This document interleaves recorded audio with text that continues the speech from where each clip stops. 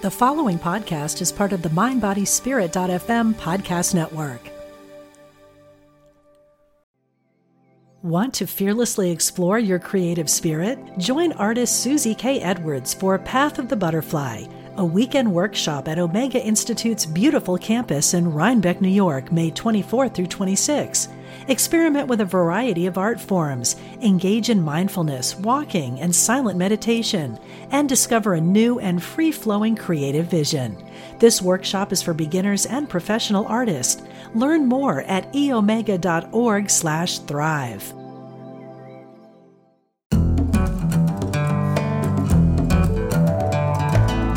From Spirituality and Health magazine, I'm Rabbi Rami, and this is the Spirituality and Health podcast.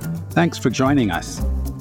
Our guest today, Dr. Norman Rosenthal, is a world-renowned psychiatrist and best-selling author who was the first person to describe seasonal affective disorder, SAD, and to pioneer the use of light therapy in its treatment. He did this during his 20 years at the National Institute of Mental Health. Dr. Rosenthal's newest book is Defeating SAD, Seasonal Affective Disorder, a guide to health and happiness through all seasons.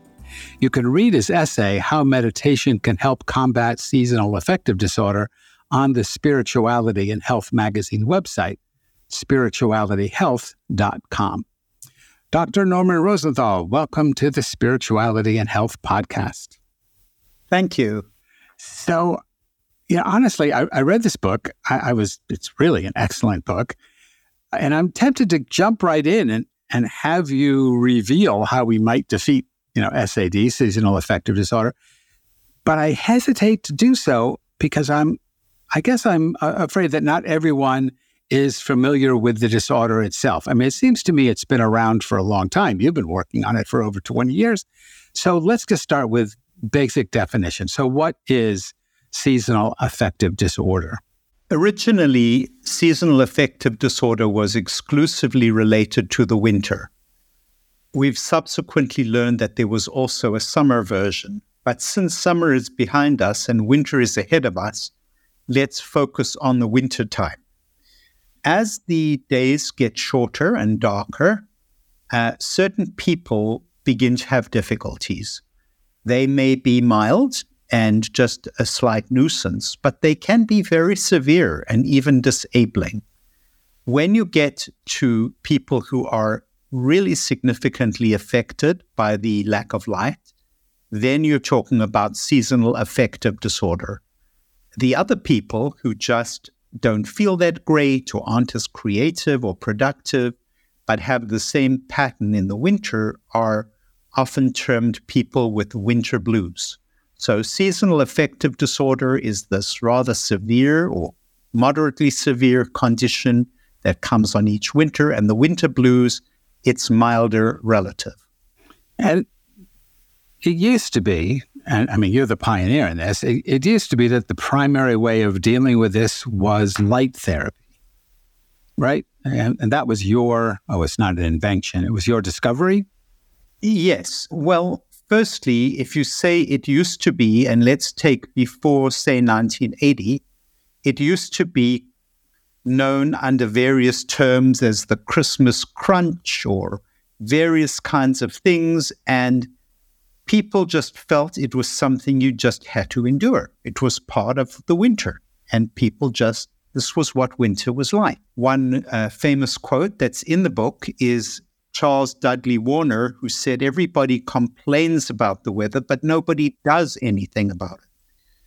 And the general feeling was that you really couldn't do anything about it. And then in the early 1980s, with my colleagues' help, I described this condition that we've just been discussing. And it was intimately connected, as we predicted, to the light. So yes, the primary treatment was light therapy. Okay, so primary is probably is a better word than the way I described it. But as I understand from your new book, you've come to a broader view of treating SAD. Yes, absolutely. And I quote the Greek poet Archilochus, who said, "The fox has many tricks, but the porcupine has one big trick." So that's how it is with seasonal affective disorder. The big trick is light therapy.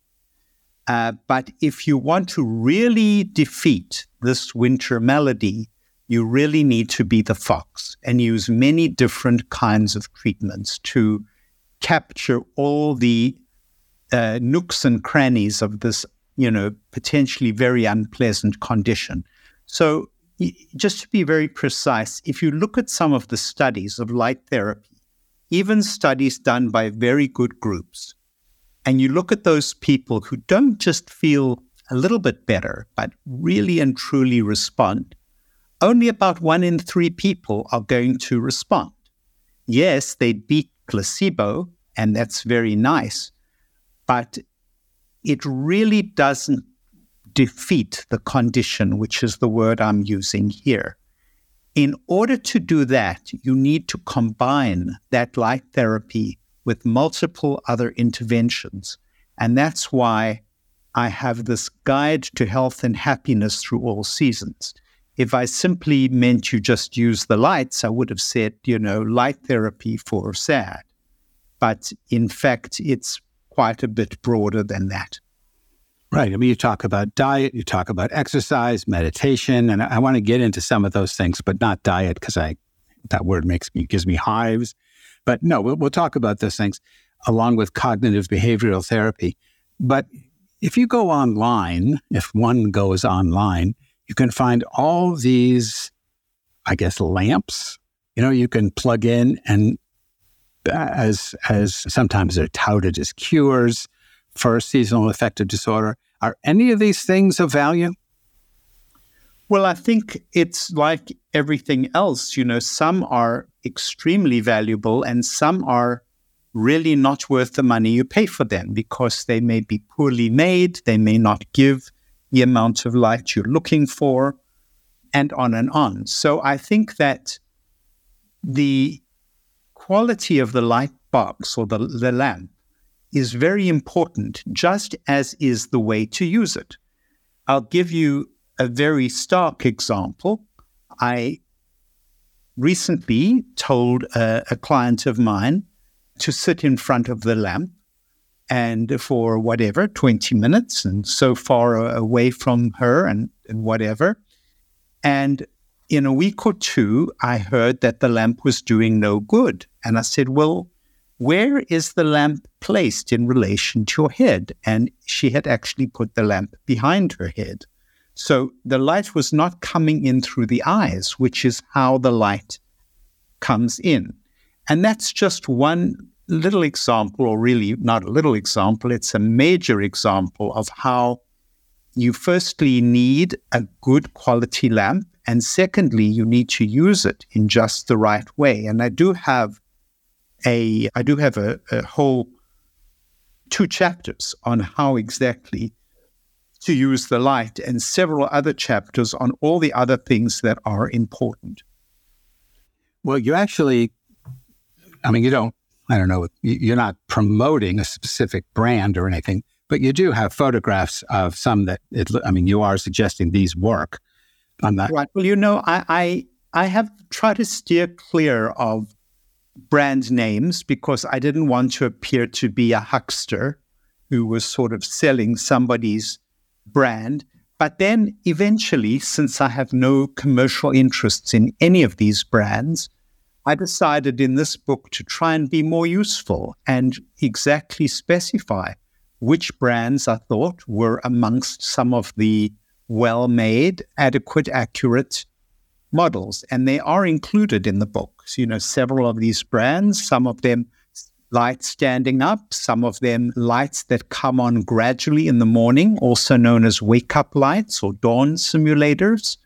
And all of these things are included because I wanted this book to be as practical and useful as possible.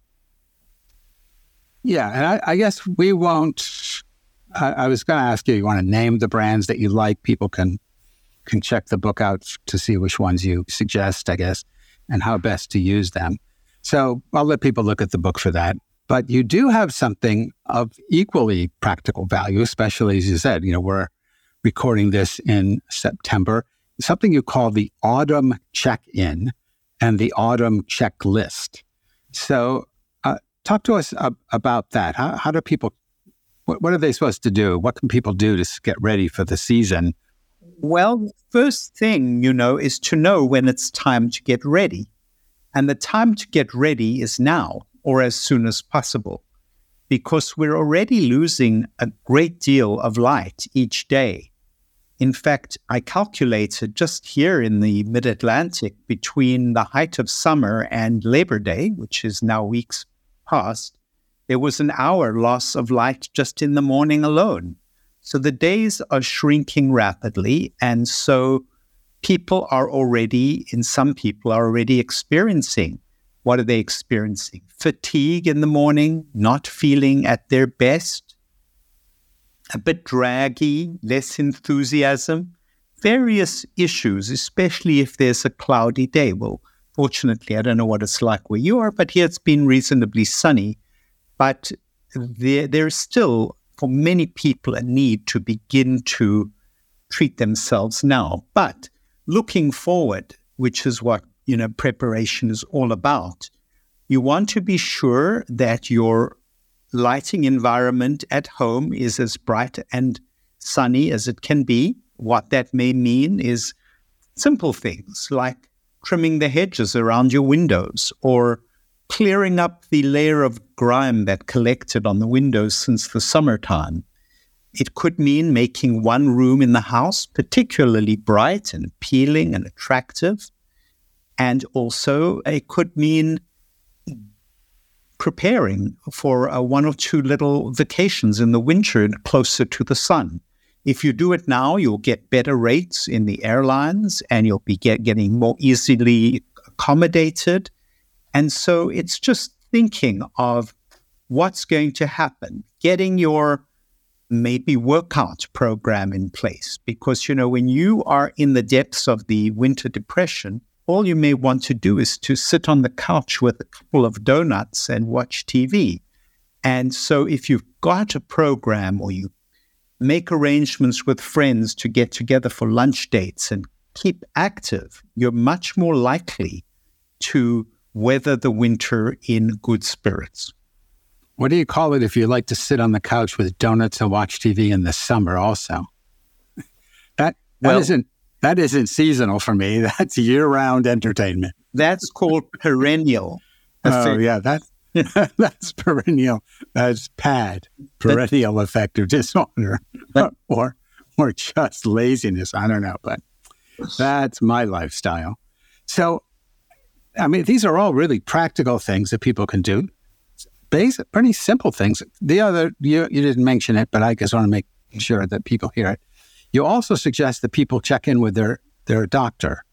Yes, and that's variable. If you have a mild case of the winter blues, you don't have to march off to your doctor. But let's say yours is a little more severe and you've been on an antidepressant, perhaps, which some people need, and they need to often combine that with light therapy and other things. But that antidepressant the dosage may need to be adjusted, or some additional brainstorming may be valuable with your doctor or therapist. So it's a good time to check in and make sure that you're not left in the middle of the winter with some kind of untreated problem that now starts to play up and give you trouble. One of the things I thought was really interesting, and you mentioned it in the autumn check-in, is that you might think something's wrong with me, like psychologically, or there's some major crisis in my life. I'm just feeling so sore, so sad, so depressed, whatever it is, when in fact, I just need more light, or I need to change my diet because it's the season. And that's what's really triggering this. And we're not talking about a major life change. We're talking about adapting to the season in a different way. And one of the things you say in the book is sort of to check in autumn and be sure you have your winter plans in place to sort of anticipate what sadness might erupt, not specific things that trigger it, but just to anticipate this could be sort of a sad time of year. And, people think, oh, it's the holidays, it's Christmas, but maybe it's just the season. And then you write and plan to mitigate them. And the checklist is gives you practical ways to mitigate them. But I also think just knowing that this is a seasonal thing, and it can happen in the winter, and like you said earlier, it can happen in the summer, but it's a seasonal thing, and it's not you. It's just the way your body reacts to the season, not the holiday season, but the actual turn of the planet around the sun season that is causing this. It takes the stigma out of it. Well, I think that's such an important point that you've just made, because I think even though we know that depression is a biological illness and there ought not to be any shame associated with it, there still is a sort of self-consciousness, at the very least, an embarrassment at being depressed, at not being able to do your work properly or manage the home or manage your family or whatever the case may be. And it carries a stigma, albeit that we've all tried so hard to destigmatize all kinds of mental illness. But there's something about the seasonal affective disorder that makes you feel you're just part of the animal kingdom. The bears hibernate, the squirrels hibernate, and gosh, I feel like hibernating. It makes it much more like, yes, we're all parts of nature who have evolved with the seasons and evolved to respond in various ways to the seasons. And it's just an easier transition to get your mind around, or so I have found with so many people whom I have treated and encountered over the years. Want to fearlessly explore your creative spirit? Join artist Susie K. Edwards for Path of the Butterfly, a weekend workshop at Omega Institute's beautiful campus in Rhinebeck, New York, May 24 through 26. Experiment with a variety of art forms, engage in mindfulness, walking, and silent meditation, and discover a new and free-flowing creative vision. This workshop is for beginners and professional artists. Learn more at eomega.org/thrive. One of the things that I mentioned very quickly, I think I mentioned this while we were recording and not before, that you mentioned in the book and that we actually talked about on a previous podcast with a friend of your father's, Dr. David Ross Marin, cognitive behavior therapy. And it's another tool that you mentioned in the book about dealing with seasonal affective disorder. I think I mentioned it to him, and I have very little experience with CBT, but I did take a seminar with Albert Ellis, who I think is one of the founders of cognitive behavior therapy. But all I remember from the class with him is he said something like, as I understand it, the basic idea is that our beliefs about a situation cause us to feel and think, determine the way we think and feel. And it's not the thoughts or feelings that matter. It's going back and changing the belief that's triggering them. And I remember him saying something like I forget the example he gave, but every time you have that belief or that thought, he said, tear up a $20 bill. And first of all, I couldn't do that now. And talking decades and decades ago, when I was a student, I didn't have $20 I could tear up. And his thinking was, well, clearly, since I can't afford to tear up a $20 bill, I would change my belief system. But what I actually did was I got out of the seminar because I couldn't afford to take his advice. But putting Albert Ellis aside, how do you employ cognitive behavioral therapy in working with seasonal affective disorder?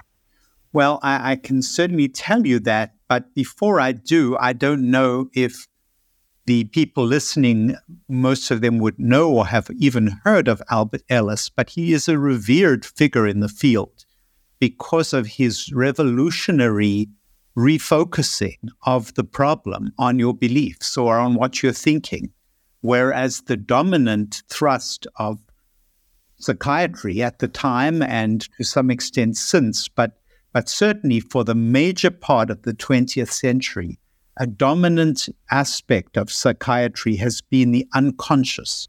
And you've got to probe the unconscious and understand the deep roots of everything that's going wrong. And then once you've understood that, somehow that would kind of be the catharsis and it would be the key to solving everything.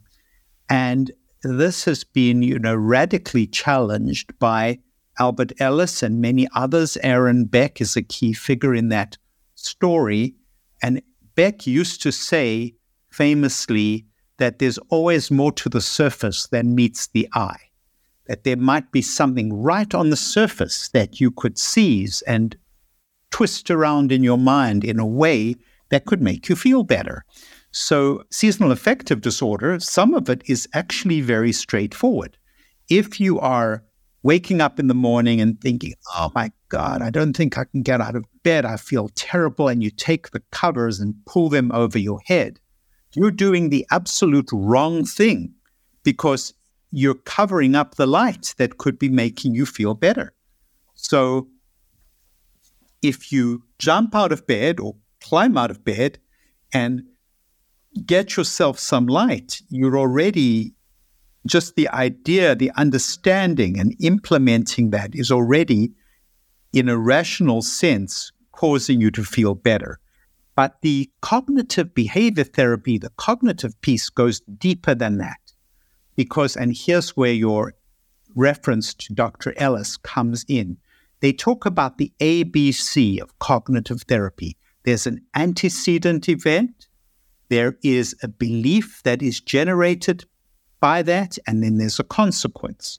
So I always like the example of somebody who's calling up somebody else for a date. And you call them up, and they say to you, no, thank you for asking me. I'm not available on Saturday night. Okay, you put the phone down and you say, now, I guess I didn't use the right voice. I didn't use the right tone of voice. Or maybe I'm not really attractive. Maybe nobody is ever going to want to go on a date with me and I will be miserable for the rest of my life. That is a maladaptive series of thoughts that you've had. And if you challenge it and you say, well, what are the other reasons why they might not have wanted to go out with you or been able to go out with you, you'll find many alternative reasons. They might have already had a date. They might be in a relationship. Any reason. And once you realize that you shouldn't just seize upon the one idea that's going to make you feel bad, but consider alternative options, then you are ahead of the game and your result will be that you will be feeling better about the whole thing. So, Norman, in the brief time we've got left, I want to take us in a direction that your book does not directly deal with, but I think you can, given your decades of experience with all of this stuff and your work as a psychiatrist, which is not simply, this is my take on psychiatry, which is not simply in the field, in the medical field. You sort of deal with a much broader, with philosophy, I think, and with sociology. So here's my question, and see if you want to tackle it. So while in no way challenging the reality of seasonal affective disorder, or the efficacy of light therapy and diet and exercise and meditation and CBT, I wanted to go in a different direction. I have a theory that came to me while I was reading your book, that millions of Americans, maybe millions and millions of humans, are suffering from a different kind of SAD, societal affective disorder. And we're shrouded in the darkness of a zero-sum, illiberal, racist, anti-Semitic, misogynist, anti-LGBTQ worldview that sort of seeks to rewrite history and restrict learning to an established authoritarian rule in the name of preserving some I guess, the social standing, cultural dominance, political power of, I don't know, white men. I don't know how you want to put that. And I'm wondering, because part of your book talks about meditation and spirituality, what kind of, using the word light metaphorically, what kind of light therapy might you imagine for this dark night of the American soul? Well, I think you have a really important point here. And I think the black or white or polar opposite points of view where some people espouse philosophies that actually want to cancel or just get rid of other people. So those philosophies are not really compatible with getting along. If I say, listen, we can get along fine as long as I destroy you or you disappear off the earth, that's actually not really the spirit of the thing. I think that there's the kind of live and let live. And what really fascinates me is that oftentimes people who espouse formal religions, where the religions themselves say, do unto others as you would have them do unto you, or many variants of that, which exists in almost every religion in one form or another. And yet they can go to their house of worship, wherever that is, and read the words, and yet in their thoughts and in their behaviors, it's all absolutely opposite to that. So I think it is a dark time. It is a dark time. The word dark has been used in that sense. The dark night of the soul is the gripping, coming to grips with really sad and grim things. But this is the dark day of the soul, in which you get onto your social media in order to attack or vilify or cancel or dox people or swat people, all the words that are so hurtful. And I think that it's not really necessary or contributory.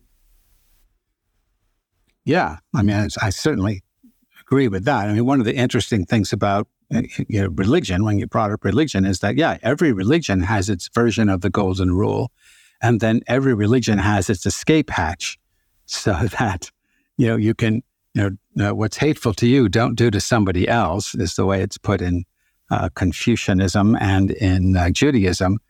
But then they always have, except when it comes to these people. So, right.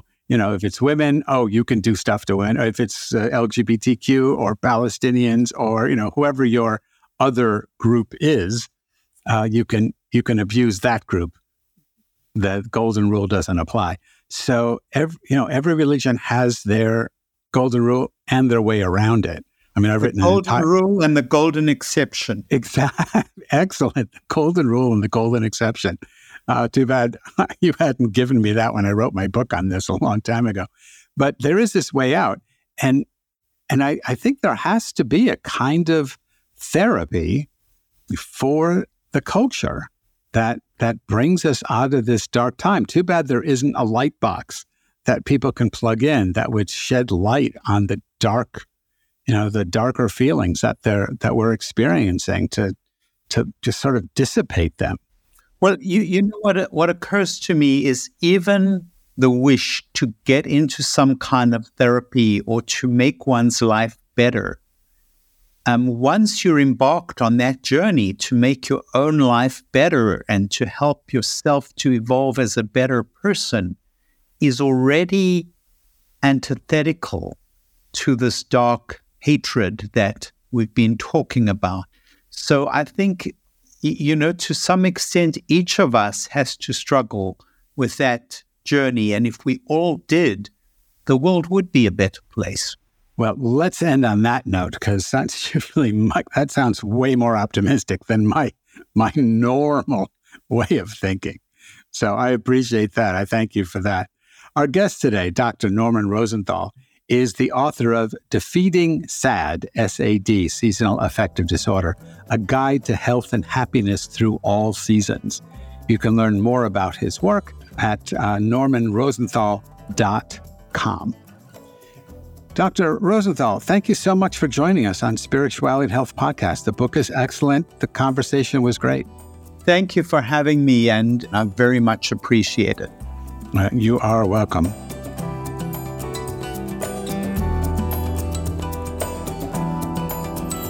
Spirituality and Health Podcast is produced by Ezra Baker Trupiano, and our executive producer is Bretta Lilly. If you enjoyed this podcast, please leave us a 5-star rating on your podcast app. And if you're not already a subscriber to Spirituality and Health magazine, please become one at spiritualityhealth.com. From everyone at Spirituality and Health magazine, we thank you for your support.